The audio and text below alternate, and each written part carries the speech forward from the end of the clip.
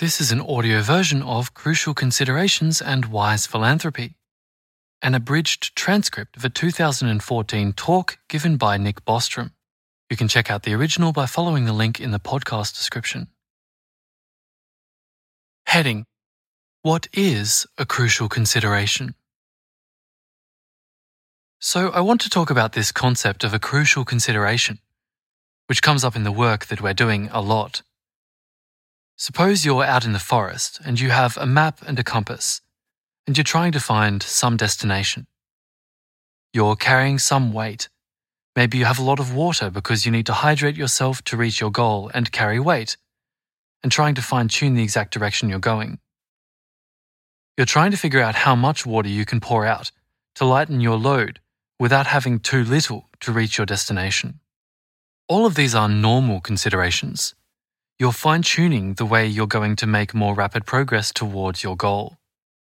But then you look more closely at this compass that you've been using, and you realize that the magnet part has actually come loose.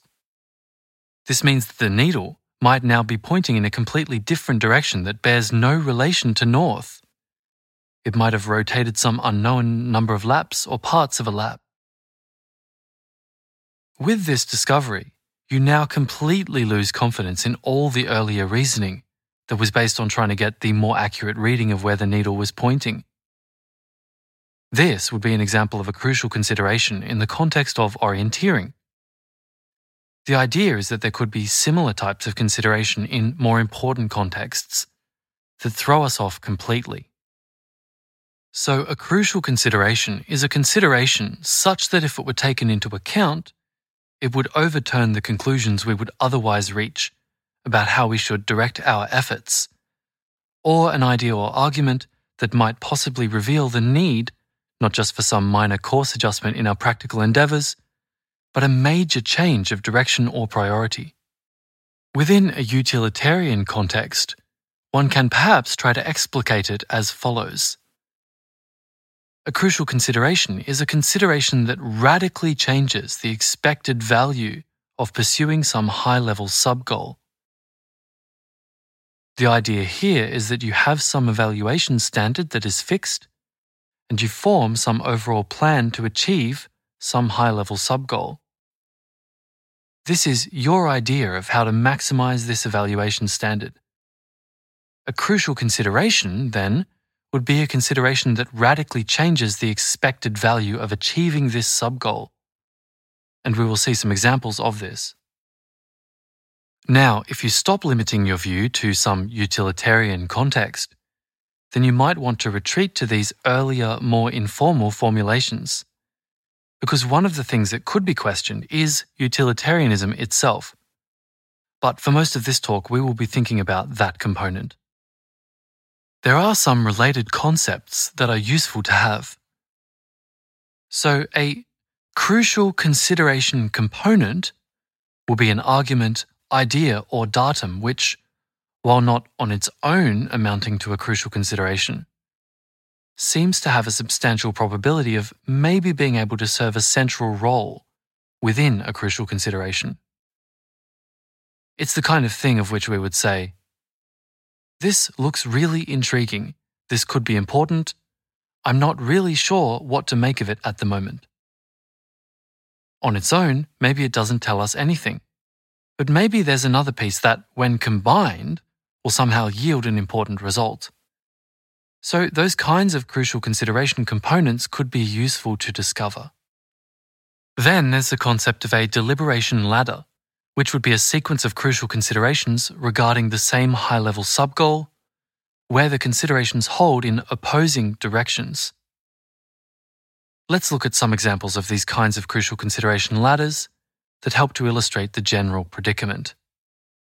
Heading: Should I vote in the national election? Let's take this question. Should I vote in the national election? At the sort of level 1 of reasoning, you think, yes, I should vote to put a better candidate in office. This clearly makes sense. Then you reflect some more. But my vote is extremely unlikely to make a difference. I should not vote, but put my time to better use. These examples are meant to illustrate the general idea. It's not so much I want a big discussion as to these particular examples. They're complicated. But I think they will serve to illustrate the general phenomenon. So here we have gone from, yes, we should vote, making a plan to get to the polling booth, etc. And then with the consideration number 2, we switch to, no, I should not vote. I should do something completely different. Well, then you think, well, although it's unlikely that my vote will make a difference, the stakes are very high. Millions of lives are affected by the president.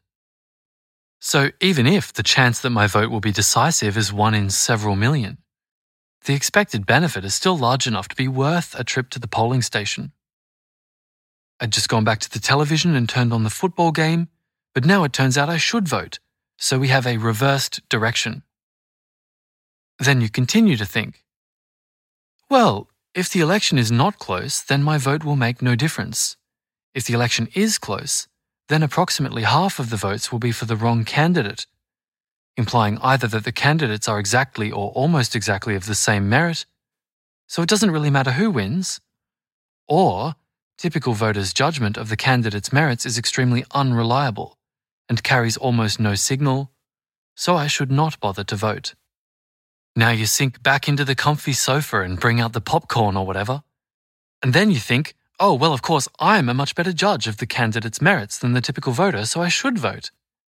And then you think, well, but psychological studies show that people tend to be overconfident. Almost everybody believes themselves to be above average, but they are as likely to be wrong as right about that.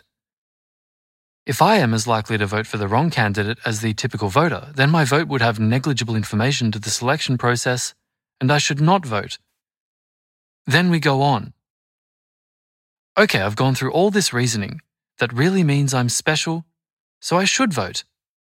But then, well, if I'm so special, then the opportunity cost. This is why I warned you all against becoming philosophers. So, I should do something more important. But if I don't vote, my acquaintances will see that I have failed to support the candidates that we all think are best. They would think me weird and strange and disloyal. Then that would maybe diminish my influence, which I could otherwise have used for good ends, so I should vote after all. But it's important to stand up for one's convictions to stimulate fruitful discussion. They might think that I'm really sophisticated if I explain all this complicated reasoning for voting, and that might increase my influence, which I can then invest in some good cause, etc., etc., etc. There is no reason to think that the ladder would stop there. It's just that we ran out of steam at that point. If you end at some point, you might then wonder, maybe there are further steps on the ladder. How much reason do you really think you have for the conclusion you've temporarily reached at that stage? Heading: Should we favour more funding for X-risk tech research? Podcast note: X-risk is a shortening of existential risk. I want to look at one other example of a deliberation ladder more in the context of technology policy and X-risk. This is a kind of argument that can be run with regard to certain types of technologies, whether we should try to promote them or get more funding for them. The technology here is nanotechnology. This is, in fact, the example where this line of reasoning originally came up. Some parts of this harken back to Eric Drexler's book, Engines of Creation, where he actually advocated this line of thinking in Chapter 12. So we should fund nanotechnology. This is the Level 1 reasoning, because there are many potential future applications: medicine, manufacturing, clean energy, etc. It would be really great if we had all those benefits. But it also looks like nanotechnology could have important military applications, and it could be used by terrorists, etc., to create new weapons of mass destruction that could pose a major existential threat.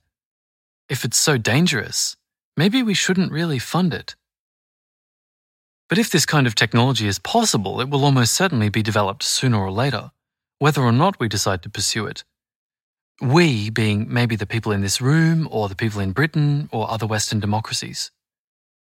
If responsible people refrain from developing it, then it will be developed by irresponsible people, which would make the risks even greater, so we should fund it. You can see that the same template could be relevant for evaluating other technologies with upsides and downsides besides nanotechnology.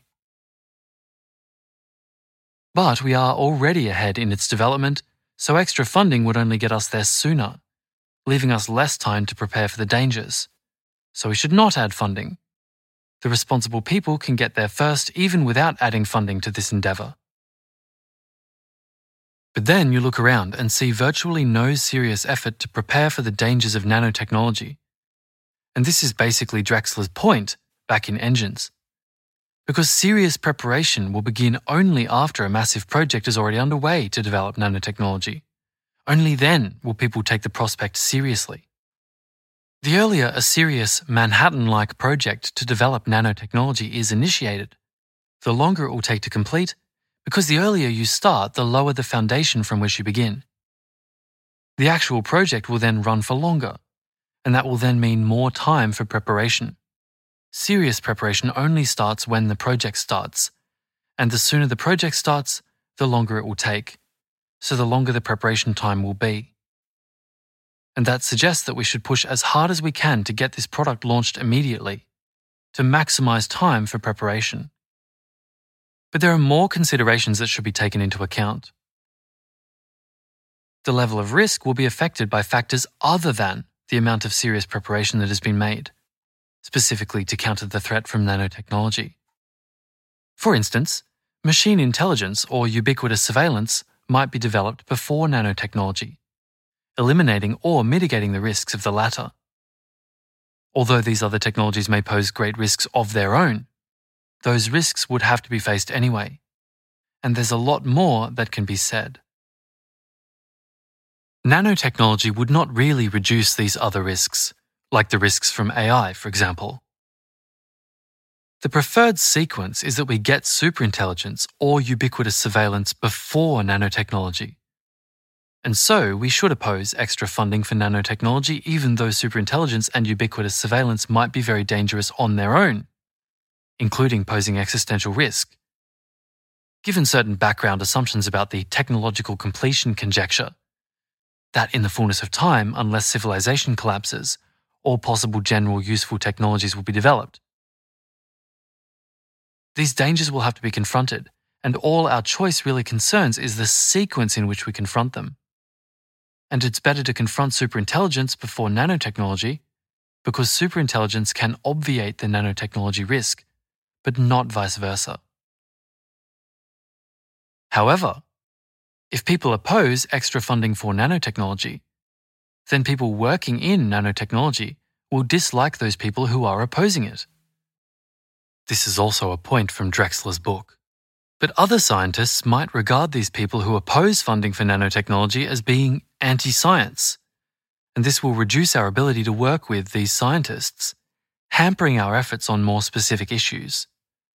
Efforts that stand a better chance of making a material difference to any attempt on our part to influence the level of national funding for nanotechnology. So we should not oppose nanotechnology. That is, rather than opposing nanotechnology, we may try to slow it down a little bit. But we are a small group, and we can't make a big difference. We should work with the nanotechnology scientists, be their friends, and then maybe try to influence on the margin, so that they develop nanotechnology in a slightly different way or add some safeguards and stuff like that. Again, there is no clear reason to think that we have reached the limit of the level of deliberation that we could apply to this. It's disconcerting because it looks like the practical upshot keeps switching back and forth as we look more deeply into the search tree. And we might wonder why this is so. I think that these deliberation ladders are particularly likely to turn up when one is trying to be a thoroughgoing utilitarian and really take the big picture questions seriously. Heading: Crucial Considerations and Utilitarianism. Let's consider some possible reasons for why that might be. If we compare, for example, the domain of application of utilitarianism to another domain of application, say if you have an ordinary human preference function, you want a flourishing life like a healthy family, a successful career and some relaxation, like typical human values. If you're trying to satisfy those, it looks less likely that you will encounter a large number of these crucial considerations. Why might that be? One possible explanation is that we have more knowledge and experience of human life at the personal level. Billions of people have tried to maximize an ordinary human utility function and have received a lot of feedback, and a lot of things have been tried out. So we already know some of the basics, like if you want to go on for decades, it's a good idea to eat. Things like that. They're not something we need to discover, and maybe our preferences in the first place have been shaped to more or less fit the kind of opportunities we can cognitively exploit in the environment by evolution. So we might not have some weird preference that there was no way that we could systematically satisfy. Whereas with utilitarianism, the utilitarian preference extends far and wide beyond our familiar environment, including into the cosmic commons and billions of years into the future and super advanced civilizations. What they do matters from the utilitarian perspective, and matters a lot. Most of what the utilitarian preference cares about is stuff that we have no familiarity with. Another possible source of crucial considerations with regard to utilitarianism is difficulties in understanding the goal itself. For example, if one tries to think about how to apply utilitarianism to a world that has a finite probability of being infinite, one will run into difficulties in terms of how to measure different infinite magnitudes, and still seeing how we could possibly make any difference to the world. I have a big paper about that, and we don't need to go into it. Podcast note, that's a paper called Infinite Ethics. There are some other issues that consist in actually trying to articulate utilitarianism to deal with all these possible cases. The third possible reason here is that one might think that we are kind of close, not super close, but close to some pivot point in history. That means we might have special opportunities to influence the long-term future now. And we're still far away from this. It's not obvious what we should do to have the maximally beneficial impact on the future. But we're still close enough that we can maybe begin to perceive some contours of the apparatus that will shape the future. For example, you may think that superintelligence might be this pivot point, or one of them. There may be X-risk pivot points as well, that we will confront in this century. In that case, it might just be that we are barely just beginning to get the ability to think about those things, which introduces a whole set of new considerations that might be very important. This could affect the personal domain as well. It's just like with an ordinary person's typical utility function. They probably don't place 1,000,000 times more value on living for 1,000,000,000 years than living for 100 years, or 1,000 times more value on raising 1,000 children than on raising one child. So even though the future still exists, it just doesn't weigh as heavily in a normal human utility function as it does for utilitarians. Fourthly, one might also argue that we have recently discovered some key exploration tools that enable us to make these very important discoveries about how to be a good utilitarian. And we haven't yet run the course with these tools, so we keep turning up like fundamental new important discoveries using these exploration tools. That's why there seem to be so many crucial considerations being discovered. There's a section here called Evaluation Functions.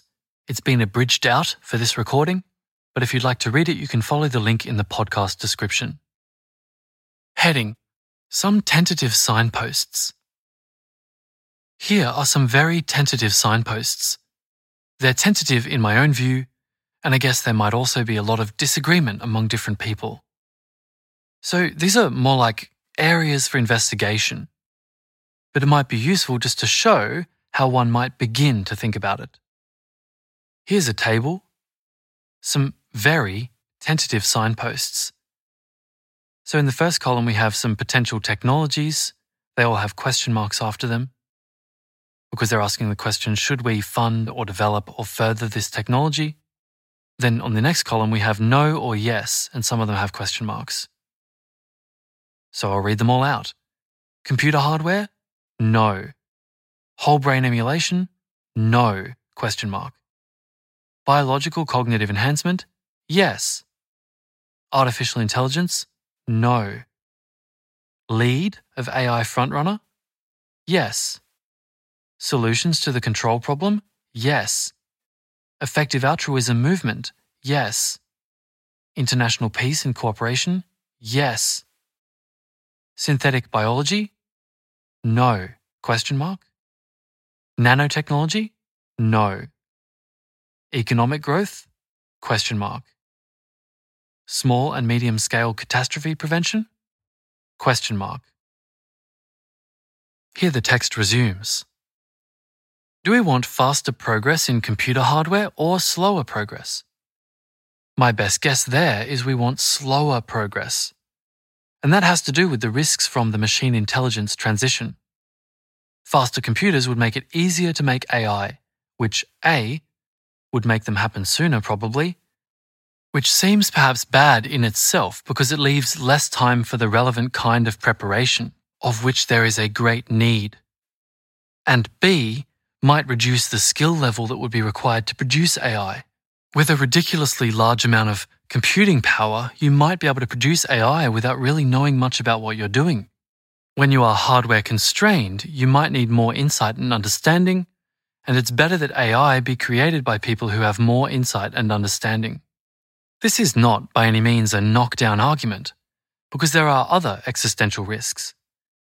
If you thought that we are about to go extinct anytime soon, because somebody will develop nanotechnology, then you might want to sort of try the AI wildcard as soon as possible.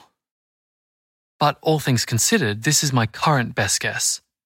These are the kinds of reasoning that one can engage in. Whole brain emulation? We did a long, big analysis of that.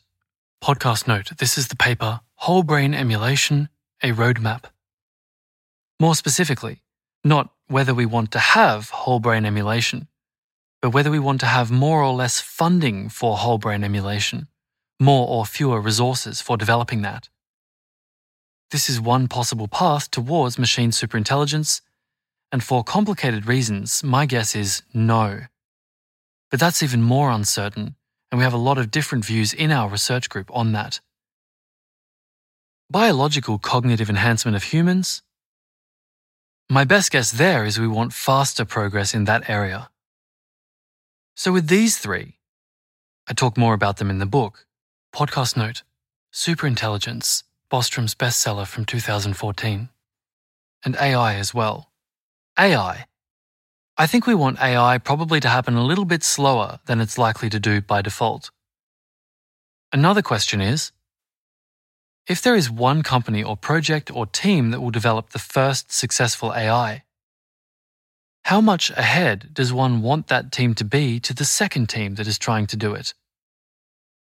My best guess is that we want it to have a lot of lead, many years ideally, to enable them to slow down at the end to implement more safety measures, rather than being in the tight tech race. Solutions to the control problem for AI?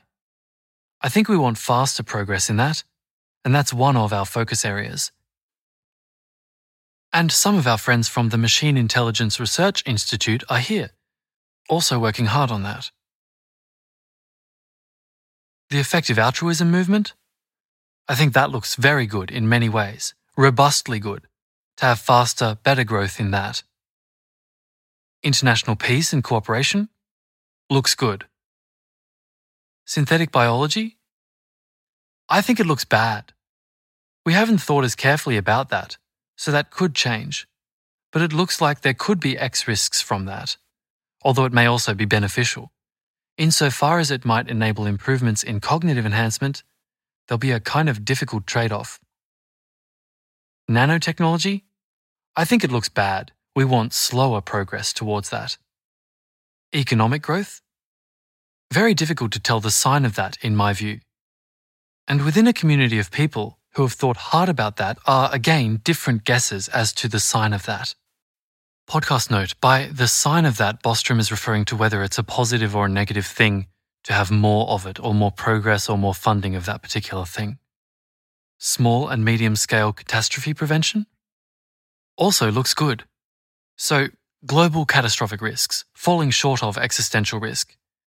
Again, very difficult to know the sign of that. Here we are bracketing leverage at all, even just knowing whether we would want more or less. If we could get it for free, it's non-obvious. On the one hand, small-scale catastrophes might create an immune response that makes us better, puts in place better safeguards, and stuff like that. That could protect us from the big stuff. If we're thinking about medium-scale catastrophes that could cause civilizational collapse, large by ordinary standards but only medium-scale in comparison to existential catastrophes, which are large in this context, again, it is not totally obvious what the sign of that is. There's a lot more work to be done to try to figure that out. If recovery looks very likely, you might then have guesses as to whether the recovered civilization would be more likely to avoid existential catastrophe, having gone through this experience or not. So, these are the parameters that one can begin to think about. One doesn't realize just how difficult it is. Even some parameters, that from an ordinary common sense point of view seem kind of obvious, actually turn out to be quite non-obvious once you start to think through the way that they're all supposed to fit together. Suppose you're an administrator here in Oxford, and you're working in the computer science department, and you're the secretary there. Suppose you find some way to make the department run slightly more efficiently. You create this mailing list so that everybody can, when they have an announcement to make, just email it to the mailing list rather than having to put in each person individually in the address field. And that's a useful thing. That's a great thing. It didn't cost anything other than one-off cost, and now everybody can go about their business more easily. From this perspective, it's very non-obvious whether that is in fact a good thing. It might be contributing to AI. That might be the main effect of this, other than the very small general effect on economic growth. And it might probably be that you have made the world worse in expectation by making this little efficiency improvement. So, this project of trying to think through this, it's in a sense a little bit like the Nietzschean Umwertung aller Werte, the revaluation of all values, project that he never had a chance to complete because he went mad before. Heading: Possible areas with additional crucial considerations. So, these are some kinds of areas. I'm not going to go into all of these. I'm just giving examples of the kinds of areas where today it looks like there might still be crucial considerations. This is not an exhaustive list by any means, and we can talk more about some of those. They kind of go from more general and abstract and powerful to more specific and understandable by ordinary reasoning. Here's an image of a PowerPoint slide, list of some areas with candidate remaining CCs or CCCs. These are all short bullet points. They're in three main groups. The first group: counterfactual trade, simulation stuff, infinite paralysis, Pascalian muggings, different kinds of aggregative ethics, total, average, negative, information hazards. And the second group: aliens, baby universes, other kinds of moral uncertainty, other game theory stuff. The last group: pessimistic meta-induction, epistemic humility, anthropics. Insects, subroutines. That's the end of the slide. To just pick an example, insects. If you are a classical utilitarian, this consideration arises within the more mundane. We're setting aside the cosmological commons and just thinking about here on Earth. If insects are sentient, then maybe the amount of sentience in insects is very large, because there are so very, very many of them. So that maybe the effect of our policies on insect well-being might trump the effect of our policies on human well-being, or animals in factories and stuff like that. I'm not saying it does, but it's a question that is non-obvious and that could have a big impact. Or take another example. Subroutines. With certain kinds of machine intelligence, there are processes, like reinforcement learning algorithms, and other sub-processes within the AI that could turn out to have moral status in some way. Maybe there will be hugely large numbers of runs on these sub-processes, so that if it turns out that some of these kinds of things count for something, then maybe the numbers again would come to dominate. Heading: Some partial remedies. Each of these is a whole workshop on its own, so it's not something we can go into. But what can one do if one suspects that there might be these crucial considerations, some of them not yet discovered? I don't have a crisp answer to that.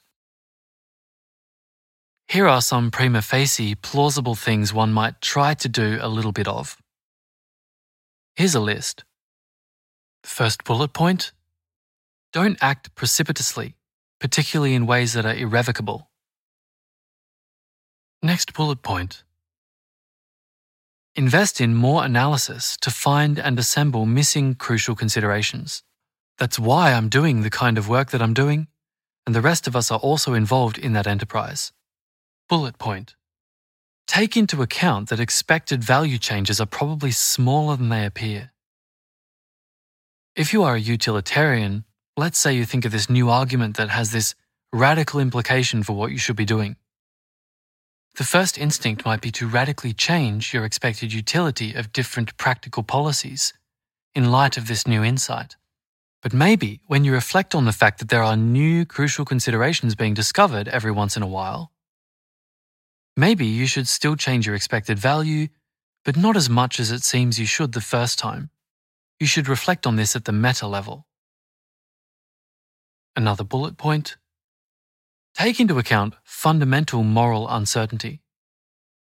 If we widen our purview to not just consider utilitarianism, as we should consider things from a more general, unrestricted normative perspective, then something like the parliamentary model for taking normative uncertainty into account looks fairly robust.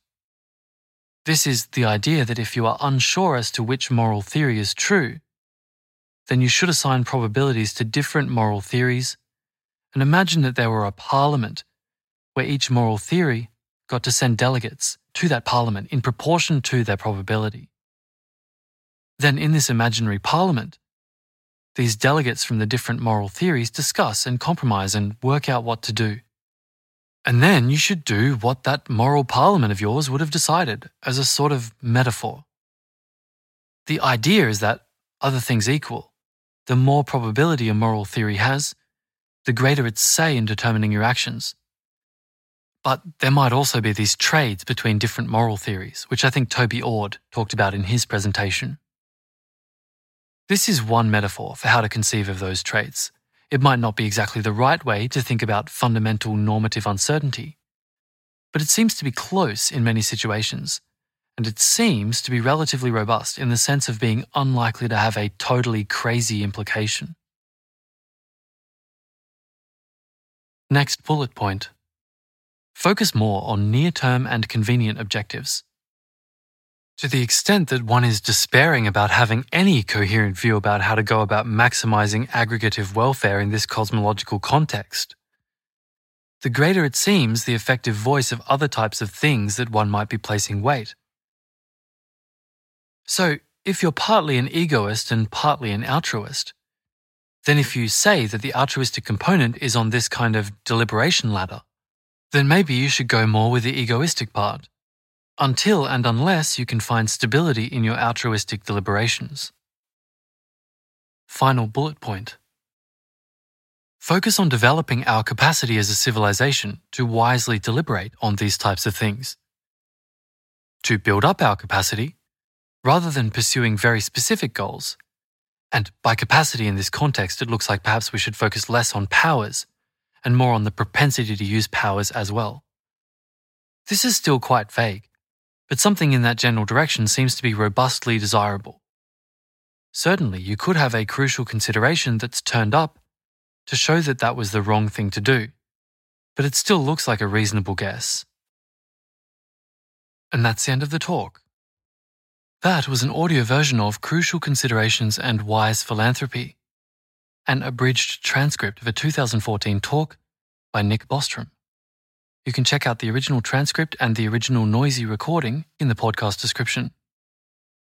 This reading was by Perrin Walker. Radio Bostrom is run by Peter Hartree and supported by a grant from the Future Fund Regranting Program.